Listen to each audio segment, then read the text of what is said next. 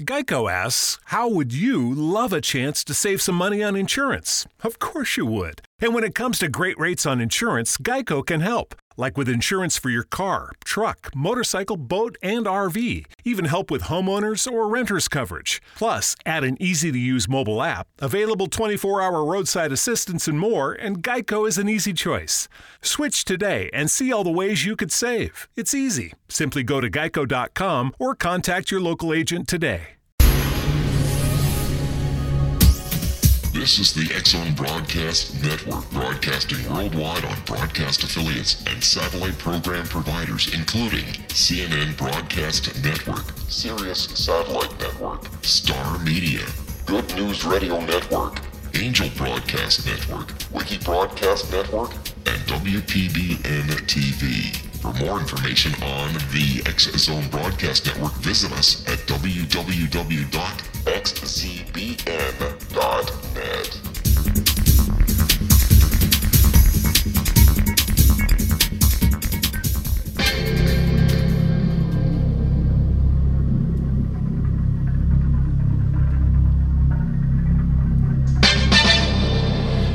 And welcome back to the X-Zone, everyone. My name is Rob McConnell. We're coming to you live from our broadcast center in Hamilton, Ontario, Canada. Worldwide toll free, 1-800-610-7035. My email address is onair@xzoneradiotv.com. You can always listen to the X-Zone Radio Show, 724-365, at www.xzoneradiotv.com. And you can even listen to the X-Zone if you're away from a handheld device, if you're away from your computer, if you're out of your car. All you have to do is pick up a phone and dial 213-401-0080. That's 213-401-0080. And as you know by now, X-Zone Nation, we're heard around the world live on the Starcom Radio Network. My guest this hour is a gentleman I've had the pleasure of having on the show before. His name is Major Kevin Randle.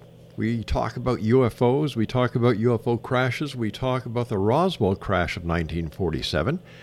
And Kevin has for more than about 45 years now studied the UFO phenomena and all its various incarnations.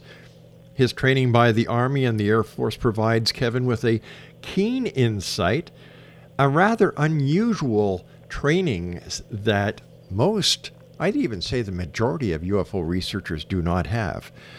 But this guy is the real McCoy. He is a real researcher. He is not a wannabe. And this is what I love about Kevin. He calls it as he sees it. And I think we're going to change your name, Kevin. We're not going to call you Major Kevin Randle anymore. We're going to call you Major Kevin Credible Randle. Well, that would be nice, but I actually retired as a lieutenant colonel. Oh. Thanks for telling me, Kev. I probably mentioned it sometime in the past.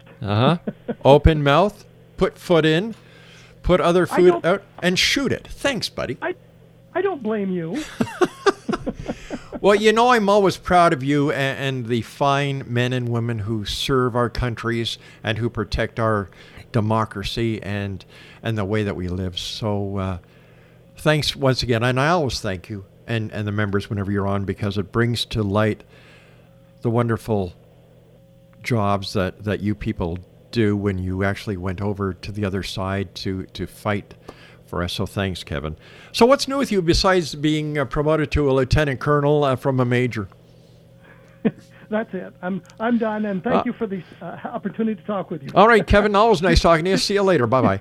Good night, everybody. Nice guy. Nice guy. So what's new, my friend? Just the same old, looking at UFO cases, trying to determine what is authentic, what is not, what is real, what we can move forward. How can we move forward in this investigation of UFOs? What's the thing we need to do now to elevate us into a higher arena? I think that's kind of where we're going. And what do you think we should do, Kevin? I think we should stop being as partisan as we are, with skeptics at one end of the spectrum and the believers at the other end, and neither side willing to really look at the evidence, but citing this is what I know to be the truth, even though some of those truths may not be right. I think we need to kind of combine everything and try to look at it in a rational, intelligent way, so that we can actually get some answers for some of these things. And the one thing that's really bugged me in the last number of years is the cases we have to keep revisiting. Mm-hmm. There's a solution for them. We know there's a solution for them. It's a logical solution. Why do we have to keep coming back to these things and explaining it over and over and over again? And I think one of the best examples of that is the Mantell case from January of 1948. It is clear what happened. It is clear it did not involve an alien craft, although there was a UFO involved, but that UFO has been identified. The records are available now that were once classified. We've now got all the records, and we understand exactly what happened. And yet there are people who keep wanting to revisit the Mantell case as if there is an extraterrestrial component to it. We know what happened. We can move on to something else. But it seems that there are certain segments within the UFO community that want to keep the old cases going because they truly believe in their little hearts of hearts that there is a connection to the bigger cases, the other cases that never seem to die. And I'm talking about Shag Harbor up here in Canada. I'm talking about Roswell, New Mexico in the U.S., Rendlesham Forest in the U.K. They never die. And yet, Kevin, all the years I've been doing this show, and I'm sure and I can't talk to you about you and your research, I have seen very little new physical evidence come up that could explain any of these major cases. And you're absolutely correct on that. Rendlesham Forest, the latest thing on that, I believe, is John Burroughs just got his medical disability from the Air Force, suggesting that the medical problems he has are service-connected, and they're all an outgrowth of what he saw at Rendlesham Forest back in, I think it's 1980 at Bentwaters Field. But we know that there was something very unusual there, and his medical conditions, his medical problems stem from that encounter.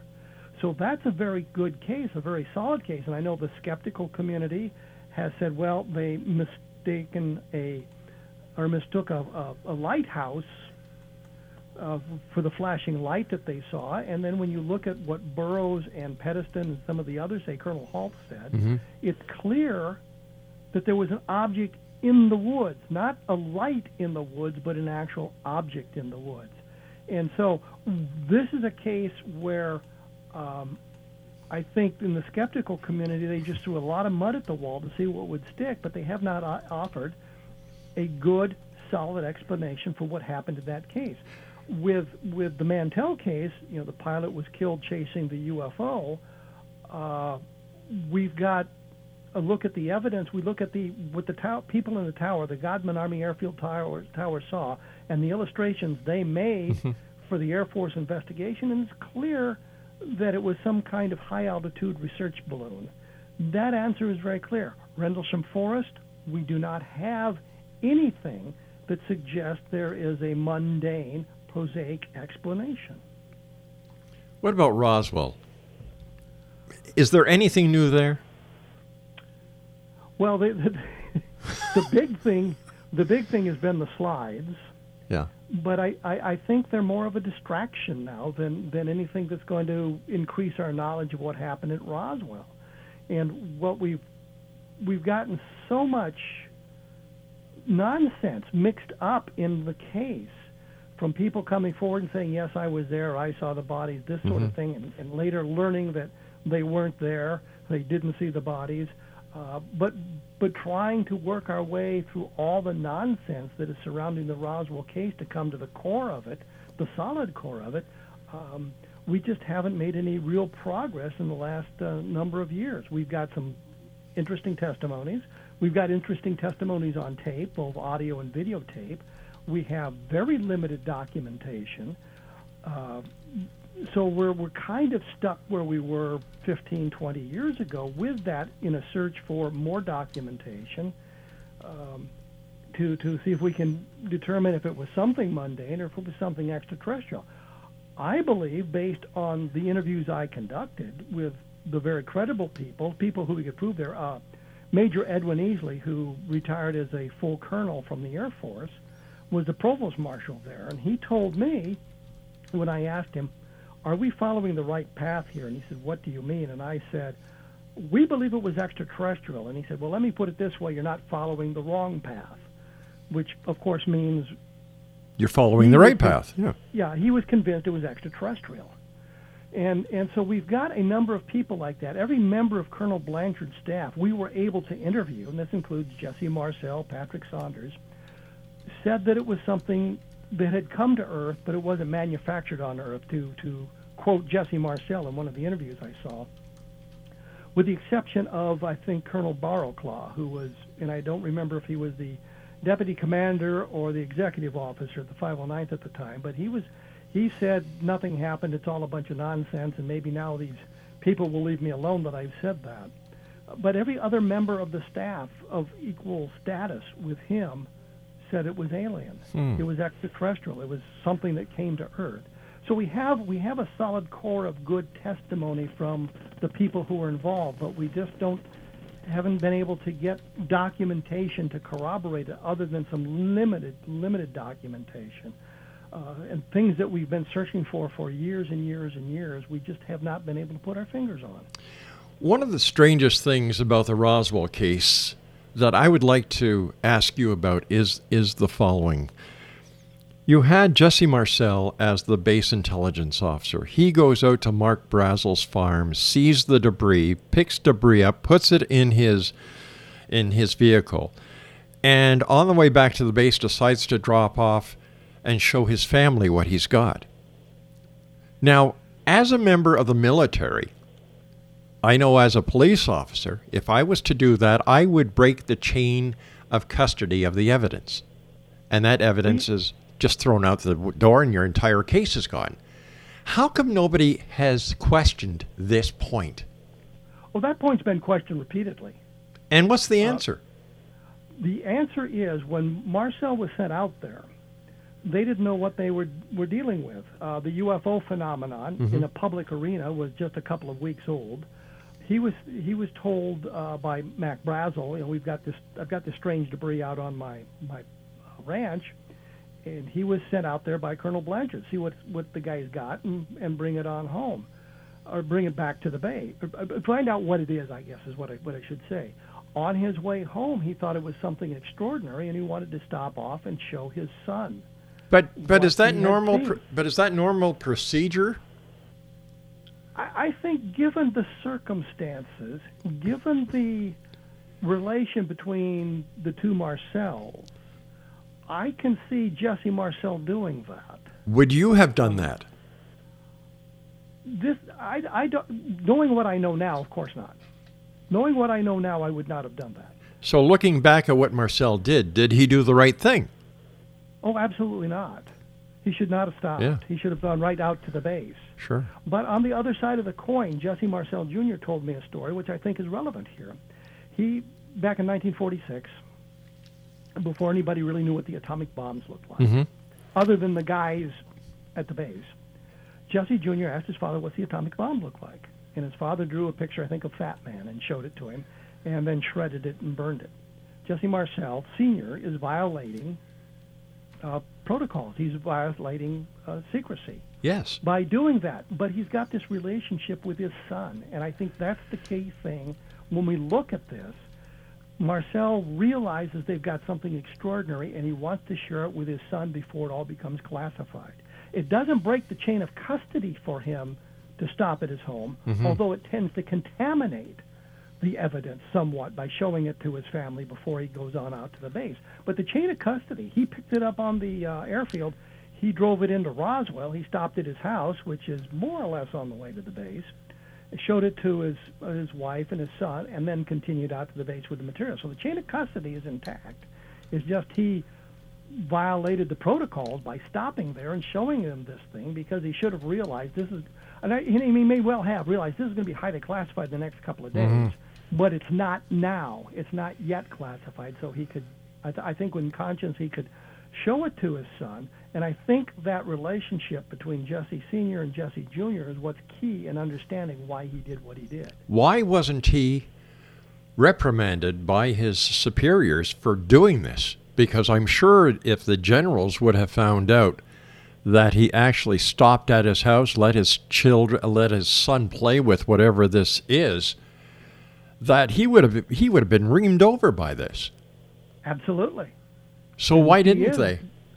They didn't know he stopped. Ah. He never mentioned it. Jesse Jr. never mentioned it. None of this came out until Jesse Marcel was interviewed in 1978.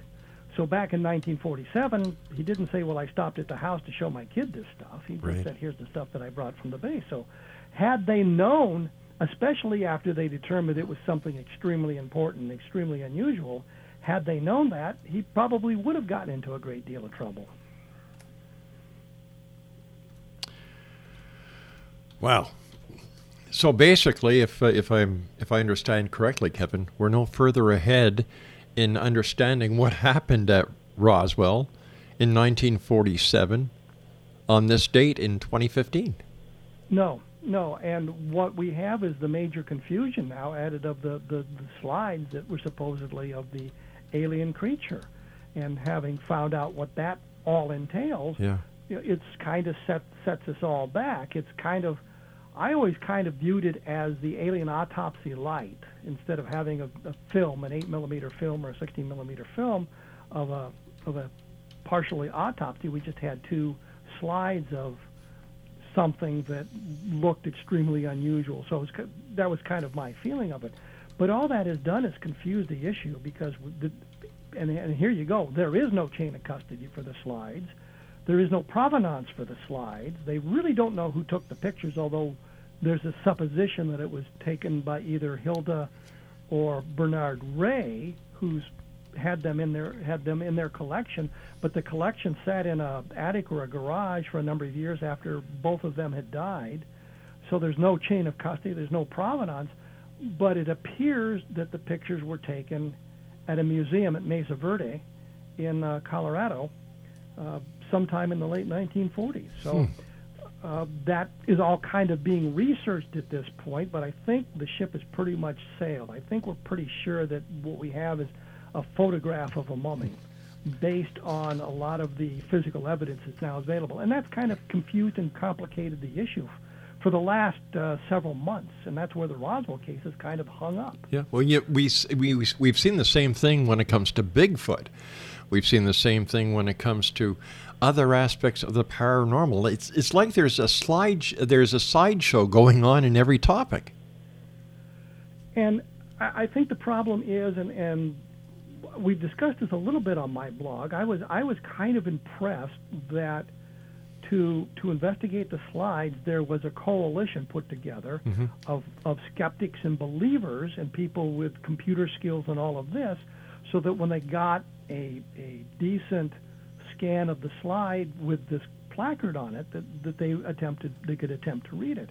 And I was impressed that we had this coalition of people from all manner of ufology coming together to try to decipher this slide. And I thought, this is the way we should be going. We should be doing this sort of thing to elevate ufology to a point where we're not laughed at as the people in the tin hats. I know when Stephen Bassett did his stuff in Washington, D.C., his citizen hearing on UFOs in Washington, D.C., one of the newspapers found two people who were running around with some kind of jewelry on their heads and this sort of thing, and interviewed them. They were not part of the conference. They were not part of what's going on. They were just running around the area.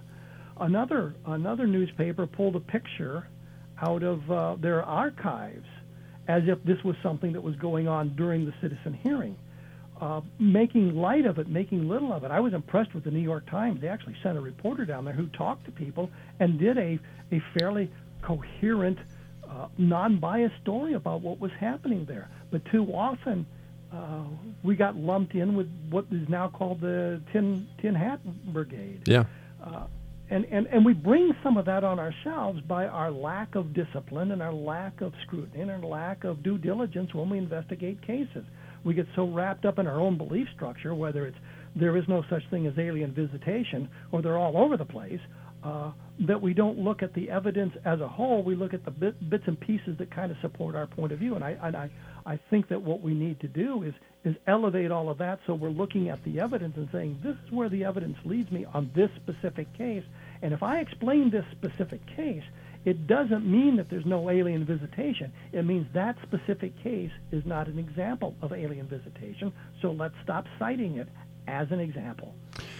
Tell me, Kevin, have you ever heard of the journey of either 10 or 12 military astronauts to a planet 35 light years away called Serpo? Yes, I have, and I've ignored it. Smart man. That's what I'm talking about when I talk about the tinfoil brigade, and with no evidence whatsoever, people embrace this. There's a fellow named Robert French who had a distinguished military career. If you take a look at his records, he retired as lieutenant colonel. He flew combat missions in Vietnam. He was decorated highly for his valor in Vietnam. And now he is saying, well, I was involved with Roswell. The one thing he said that really cracked me up, he says he helped write the Blue Book. I'm thinking if I was involved with Project Blue Book, I would know that there was no such thing as the Blue Book. It was actually the investigation of UFOs. And yet he was interviewed by, the point is he was interviewed by these people who also believe in the Serpico or the nonsense as well. But he provides no evidence for any of this stuff, kind of relying on his military background. And the things he says that if you check them out, other than, well, even things he said about his military background don't check out. He said that he had flown combat missions in Korea, and yet his record shows that while he may have served in Korea, he wasn't a pilot because he didn't go to flight school until 1954, after the war was over. So he couldn't have flown combat missions in Korea. But he could well have served in Korea, given what we could ascertain from his military record. Maybe he graduated from the Kalkorff School of Secret Spies. No, Kalkorff didn't even serve in the military. I know. I was being very, very sarcastic. Yeah, I understand that. And Robert French really causes me anguish because he clearly served in the military. He clearly moved up the ranks. He clearly was decorated for valor. And then he goes and spoils it all by making up these cockamamie stories. I've got one better than that for you, my friend. I'm not going to talk about a lieutenant colonel here, even though I got your dig about you being a lieutenant colonel now, not major. That was not a dig. Just updating the biography here. Yeah, okay, fine. I'm not talking about a general. I'm not talking about the director of an intelligence agency. I'm going to tell you a story about the Minister of Defense for Canada, the Honorable Paul Hellyer. Right? You know about Paul? Yes, I do. Okay. I had him on the show last week or the week before. And you know, we're talking about UFOs, his interest in UFOs, the planet Serpo, and a slew of other things in between. And I gave him a timeline to go through before he was the Minister of Defense, until he was Minister of Defense, to the Deputy Prime Minister of Canada, and retirement. I did this timeline within the UFO community. And then I asked him, so as the Minister of Defense, the number one guy in Canada responsible for the defense of Canada, were you ever made aware of a UFO situation? You know what his answer was? No. No. He only got interested in UFOs after he retired and started reading books. And he had the perfect opportunity to look into it. Exactly. But he said he was never made aware by his staff, which I would imagine are the generals and maybe even a lieutenant colonel here or there, that there were no UFO reports. I think that if we looked at, and I look at it the perspective from the American president as opposed to the Secretary of Defense, but the American president, who has an awful lot on his plate, as you can well imagine. Especially these days. And there's nothing going on in the field of UFOs that requires his attention or his expertise or his guidance. Yeah. And I think that since there is nothing like that, they don't mention that to him, as there's lots of stuff they don't mention to him. And I think one of the best examples I have of this is what was called Operation Solo. This was a guy who in the 1930s, an American citizen, who believed communism was the answer to the world's problems. Remember, this is 1938. Mm-hmm. And he became a big wheel in the Communist Party. He was later disillusioned by what he saw. But the Soviets took him at face value and gave him a high position in the Soviet Union and what he was doing with communism in the United States. It turned out he was actually an FBI agent. And one of the reasons I don't believe the Soviets had anything to do with the Kennedy assassination is he apparently was in the Kremlin when they learned that Kennedy had been assassinated. They didn't realize he could speak Russian, and they were discussing it in front of him, saying things like, I hope they don't think we had anything to do with it. And to me, that thing was very persuasive. But the point simply is, here's this operation where this guy's gathering intelligence for the FBI. It's run out of the FBI office in New York City. Not everybody in that office knew what was going on and knew about this guy. His name was Morris Childs. And his brother was involved in it as well, and his wife was involved, and they were sneaking information out of the Soviet Union repeatedly. Right. They didn't tell the president that this operation was going on, with I think two exceptions. One, I think they told Kennedy what the Soviet position was on the missile crisis during the Cuban Missile Crisis, so Kennedy knew that the Soviets probably wouldn't go to war because they figured they would lose. And two, when Gerald Ford just became president after Nixon resigned, he had a meeting with the Soviets, and he was very, very uncomfortable with this meeting, and they sat him down and told him about Operation Solo so that he would know they were getting very good information.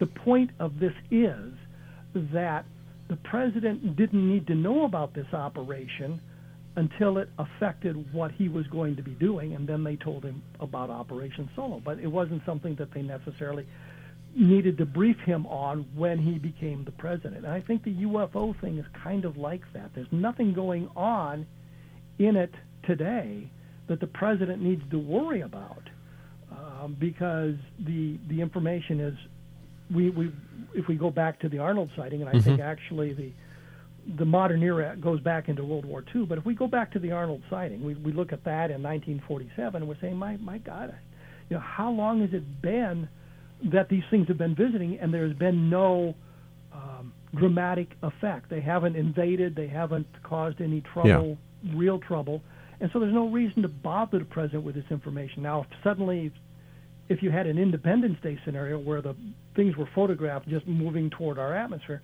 then they would brief him on everything that they had. And that's kind of what they did in Independence Day. If you remember, the president didn't know anything about this until it became necessary for him to know about it. Yeah. Do you think the UFO community is causing enough of a stir with what's going on in Washington, Steve Bassett and the Paradigm Group, and the citizens' inquiries that are going on? I think I admire Steve Bassett for what he's attempted to do, but I think he's somewhat misguided. I don't think that we can force disclosure from our end. I think that's going to be necessary to happen. Something's going to happen to force disclosure. And the hearings in Washington, D.C., and I participated in those hearings, it was wonderful to see some of these witnesses and have an opportunity to talk to them about what they had seen and what they had done and what their involvement was. But even with all of that, the blip on the radar wasn't all that high. There was some discussion about it. Most of it was very, very dismissive. Yeah. And so without something to trigger disclosure, I don't think we're going to get there. There's going to have to be something outside the UFO community to trigger it, or we're going to have to stumble on something. And it's kind of like the way we stumbled on Project Moondust, which was an ongoing investigation into UFOs with other missions as well. But we found out about that because the State Department inadvertently declassified or sent some documentation to UFO researchers that mentioned moondust, and we suddenly learned that moondust was there. Although we would have learned about it because I've now found references to moondust in the Project Blue Book files. So we know that moondust existed. We know there was a UFO component. We know it existed after the end of Project Blue Book. We know it existed until about the mid-1980s when the name was compromised. And then we know that they changed the name, but they continued going. There was a letter out that they sent to, I think, Robert Todd, who said the name of moondust is no longer valid and the new name is properly classified. So there is something going on and some investigating going on, but there's we don't have that information. And until we blunder into something like that or there's some sort of outside influence, I don't think disclosure is going to happen. There's something that bothers me, and I like talking to people like you who are level-headed, and this is the scenario. We've got computer hackers breaking into government databases from Russia, from China. We've had Edward Snowden. We've had the WikiLeaks. In all these hackings and leaks, there has been not one mention of UFOs or extraterrestrials. Now, if Russia or China or North Korea wanted to cause dissension within the United States and Canada, would it not be to their benefit the next time they're hacking to actually look for proof that the ETs have landed and that the ETs are working with the government behind the scenes and that the evidence of the existence is there? Present this to the American public, the Canadian public. Automatically, the government's credibility is diminished, and they have succeeded in basically bringing down the government. And yet this hasn't happened. Why?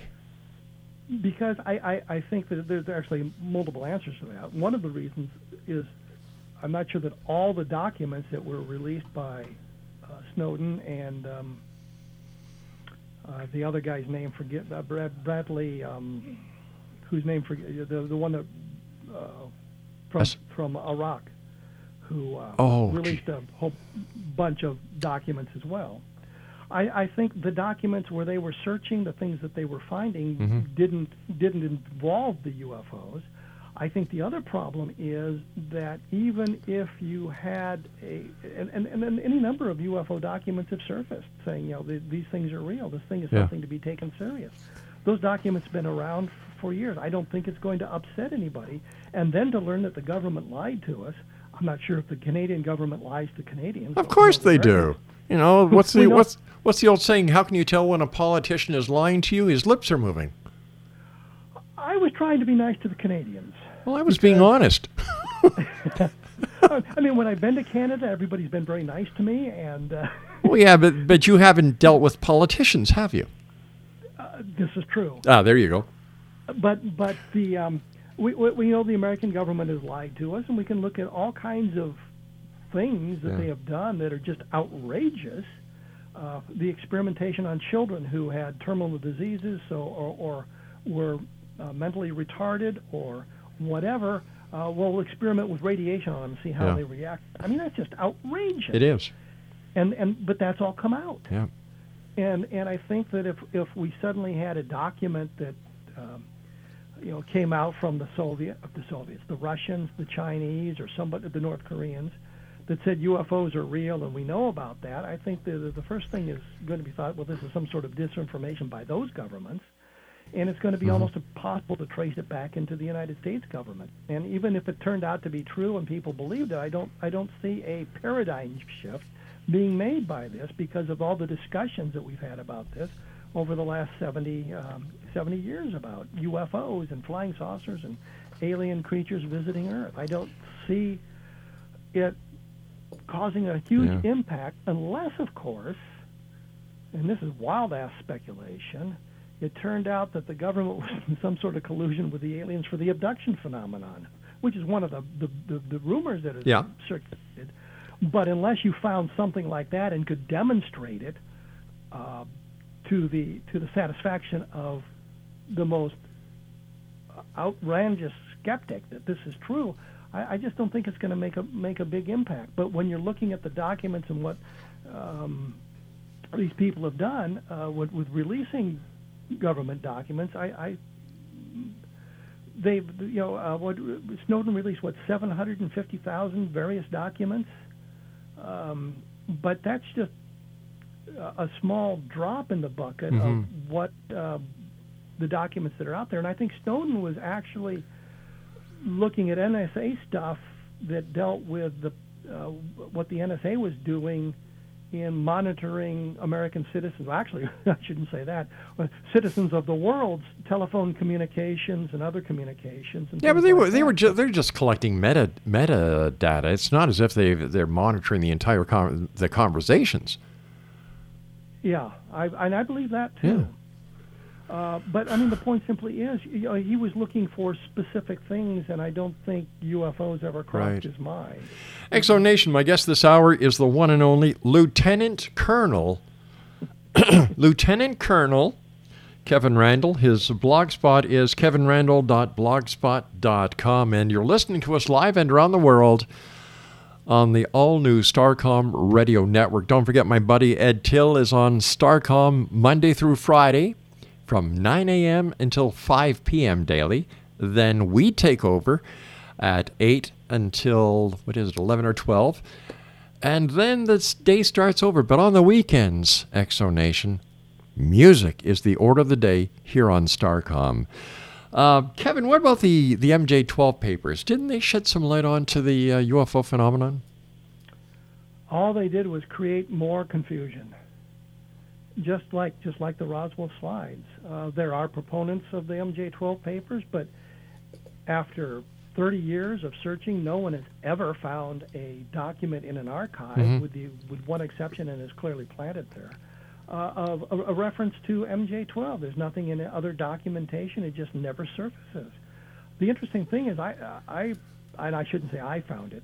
Somebody else had found it, but there was a plan called Majestic that dealt with logistics. I believe it had to do with the logistics of moving men and materiel to counter Soviet incursions into Europe. But there was a plan called Majestic. The name was later changed. But that's the only thing we found with Majestic on it. It has nothing to do with UFOs or anything else. And it's just interesting that in all this time and all the searching that's gone on and all the documents that have been looked at by lots of different people and lots of different archives, we have never found a reference to MJ-12 that isn't clouded in some fashion. Most of the documents we have arrived anonymously in mailboxes, so there's no provenance for them. An awful lot of them have been proven to be hoaxes. Bill Moore admitted to retyping one of the documents, which they was known as the Aquarius Telex. And I asked Stan Friedman, I asked Bob Woods about Project Aquarius, and they never got back to me with any sort of answer. But this was the precursor to MJ-12. So the MJ-12 didn't solve anything. It clouded the issue even more so. If I was running a disinformation campaign to convince people UFOs didn't exist, I would have taken credit for MJ-12. Said, look what I've done. I've diverted all this attention and research and resources to this investigation of this thing that just doesn't exist, and they're wasting all this time and effort trying to track it down. Do you think we'll ever get to the bottom of this entire thing? Do you think we'll find out who was responsible for the MJ-12 or the MJ-12 papers? I think MJ-12, we pretty well know who was responsible for it. And I think Phil Klass pointed that out quite a number of years ago when he discovered the bizarre dating format in the Eisenhower briefing document, which was traceable right back to Bill Moore. And I think when you look at that, the evidence suggests that Bill Moore and Richard Doty were the responsible parties for the first of the MJ-12 documents, and others have just jumped on the bandwagon creating more and more documents. Stan was actually one that outed a number of the fake documents. What he found and what is obvious, they'd say, well, how would these people know all this information to get these documents so historically accurate relating to MJ-12? And what they would find is they'd taken a letter or a document that was created in the proper time frame that had some other discussion going on, and they would insert something about MJ-12 into it. And so it looked like it was corroborative information about MJ-12, and it certainly wasn't. There's literally now thousands of documents like that out there. And if you, I think, talk to Stan Friedman, and he concentrates on the Eisenhower briefing document, the Truman memo, the Twining letter as the main MJ-12 true documents, but he has never found anything in an archive that relates to MJ-12, that mentions MJ-12. And he's looked and looked and looked, and he's never been able to come forward and say, this is a document, we have the provenance, we found it in this archive, and it says, mentions MJ-12. The lone exception is the Cutler-Twining memo, which the National Archives says, yes, this is a document in our possession, but we believe it to be bogus, and here's why. So they believe it was planted. Disinformation? Stan will tell you yes. It was disinformation. I think it was more of an opportunity of some people to propel themselves into the ufological spotlight or hold that spotlight on them for a longer period of time. Well, we've seen this throughout ufology. For example, going back to March of 2014, John Ventry, the district, what was he, Craig? He was the director of MUFON, or is the director of MUFON for Pennsylvania. He issued this, although authorities are baffled, the fact is that a large aircraft, and he's talking about Flight 370 of Malaysian Airlines, cannot just disappear, or can they? Between black boxes, transponders, radar, debris fields, explosions, and missile strike signatures, evidence is always left behind. The one explanation that hasn't been mentioned by mainstream media is the plane and its passengers were abducted by extraterrestrials. Can you believe this? No. And the thing is, we look at that stuff and we find out that airplanes can disappear. Yeah. They can, especially in areas as remote as that was, and we looked at this for decades, literally. Yep. And you look at back in the late 1940s, early 1950s, we didn't have nearly the capabilities we have now. But how many airplanes disappeared there? The Stardust was said to have disappeared on approach to the airport of the capital of Chile, which Santiago, Chile. For some reason, the capital of Chile had escaped my mind for a minute. But they said, well, here's this airplane, and how can it disappear within sight of the airfield? And they eventually found the plane, 15 years ago? It had crashed into the mountains in Argentina. It had never gotten close to the airport. They said, well, we're within 50 miles of the airport based on their navigation just before they ran into the mountain. Mm-hmm. They were nowhere near Santiago. And so, we look at this stuff, and we should know where it happened, but the area they're searching was so huge. And what if it was another guy that just, the pilot or the co-pilot decided to commit suicide, like we just had in Swiss Europe. Air? Yeah. The guy just decided to fly into the mountain, and so they'd be way off course. Nobody would know exactly where to be looking. You can turn off the equipment so you can't be found. So there's all sorts of more rational explanations than they abducted the entire airplane. This is just goes to show that it seems as if there are those within the UFO community just want to get a little bit of publicity. The draw of the spotlight is very powerful, and that's certainly true. And the other side of this, and I think that drives much of this, and that's why I'm not invited to speak at lots and lots of conferences, is because they go to the conferences, they want their belief structures validated. Yep. And they say to me, what do you think of this case? And they don't want me to tell them what I really think or what the evidence suggests. What they want me to do is say, yes, this is extremely mysterious, and it proves that there's alien visitation.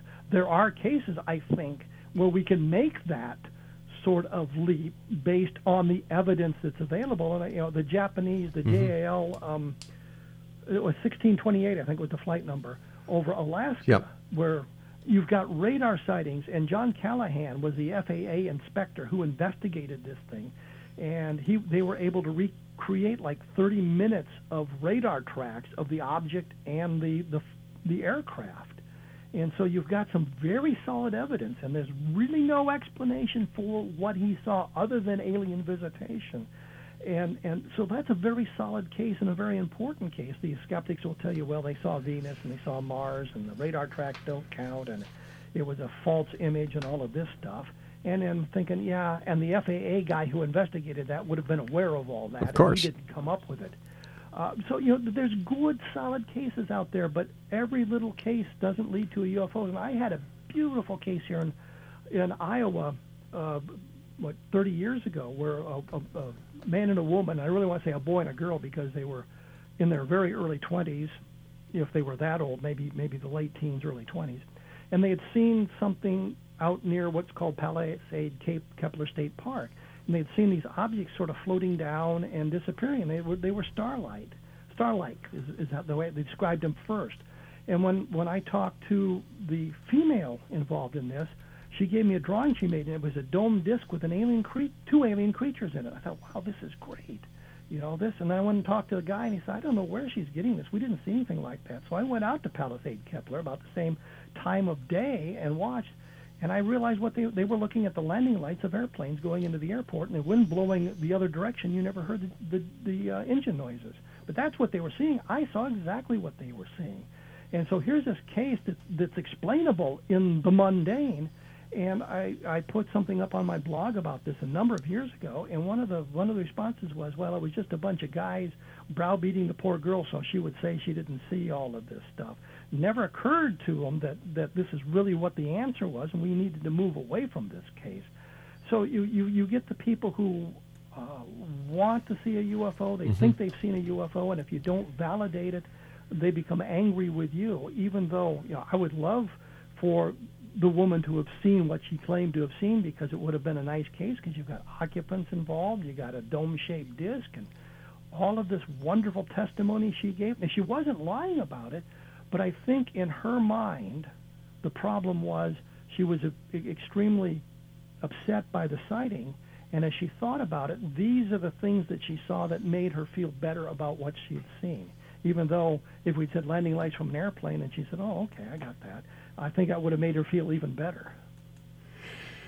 We're talking about validation, Kevin, and that's exactly why people go to psychics, because they want validation. And years ago when I used to do the psychic fairs in the early days of the X Zone, I'd watch people go from psychic to psychic to psychic to psychic, each time dishing out $70, $80, $110, whatever the case was.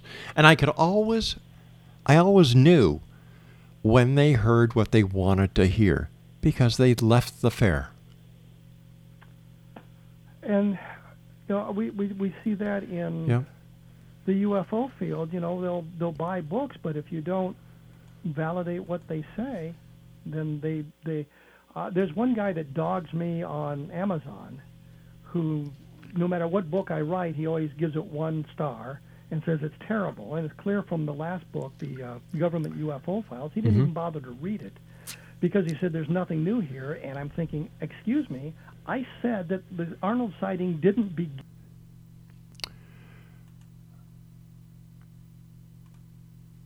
Are you still there, Kevin?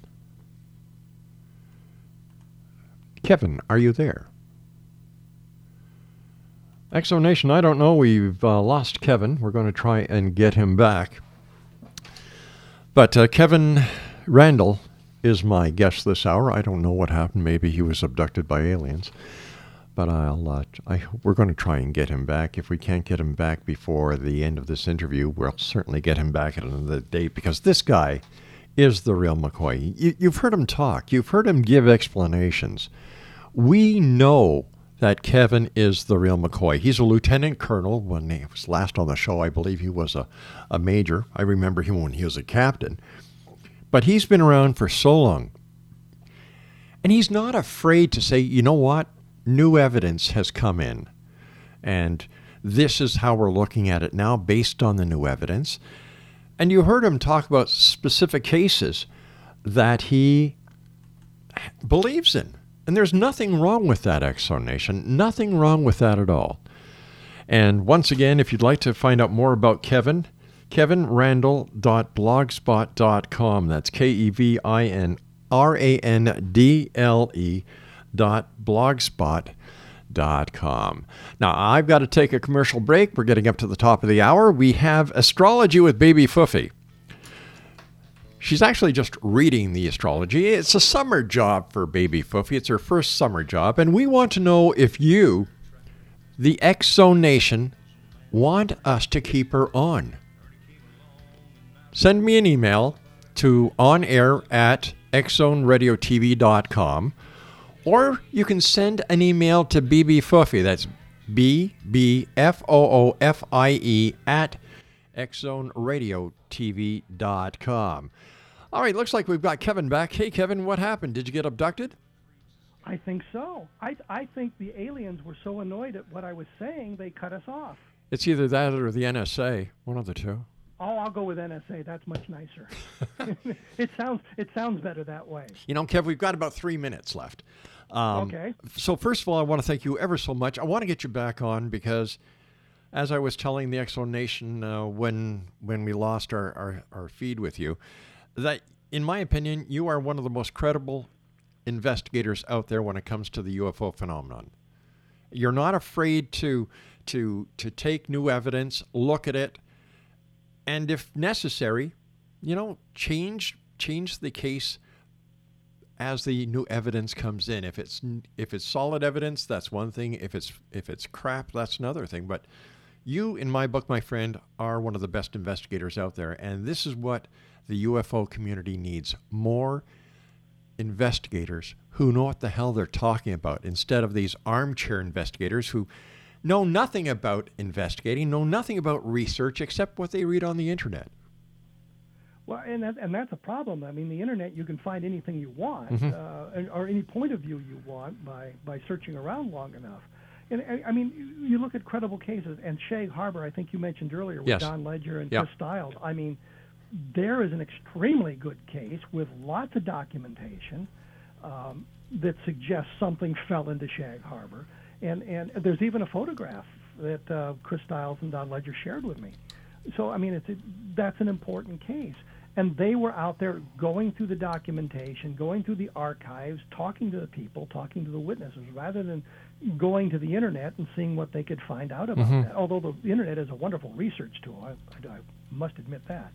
But that's the one thing that we have to do, and I think that's kind of what this Roswell slides thing has kind of shown us, that we need to apply all our knowledge to the phenomenon to see if we can answer the questions. And the alien aspect of it may not be right. There may be a different aspect of it that is manifesting itself here. To me, the extraterrestrial is the most likely explanation, but there's always a possibility of something interdimensional. There's a possibility of time travel. There's a possibility of lots of other things. And there's a possibility that everything that we've seen and reported is just misidentifications of natural phenomena, as some of the governments would like us to believe. Yeah. I believe there's an extraterrestrial component. Kevin, let our listeners know how they can find out more about you, where they can get your books. The books are at Amazon.com. The latest is Government UFO Files. The new one comes out in October, I believe. And I'm at kevinrandle.blogspot.com. And there's links to Amazon from there and all of that sort of thing. Kevin, again, thank you so much for joining us, my friend. I look forward to the next time that you meet us back here in the X Zone. Regards to your family. Well, thank you, and you know where I am. Take care, Kevin. Bye-bye, my friend. Bye. X-Zone Nation, Kevin Randle has been our guest this hour. And as I said, in my book, he's one of the best investigators out there because he knows what real investigation is. He's been trained by the Army. He's been trained by the Air Force, military policeman, and one heck of a guy. I'll be back on the other side of this break as Baby Foofy does astrology here in the X Zone, live and around the world on the Starcom Radio Network.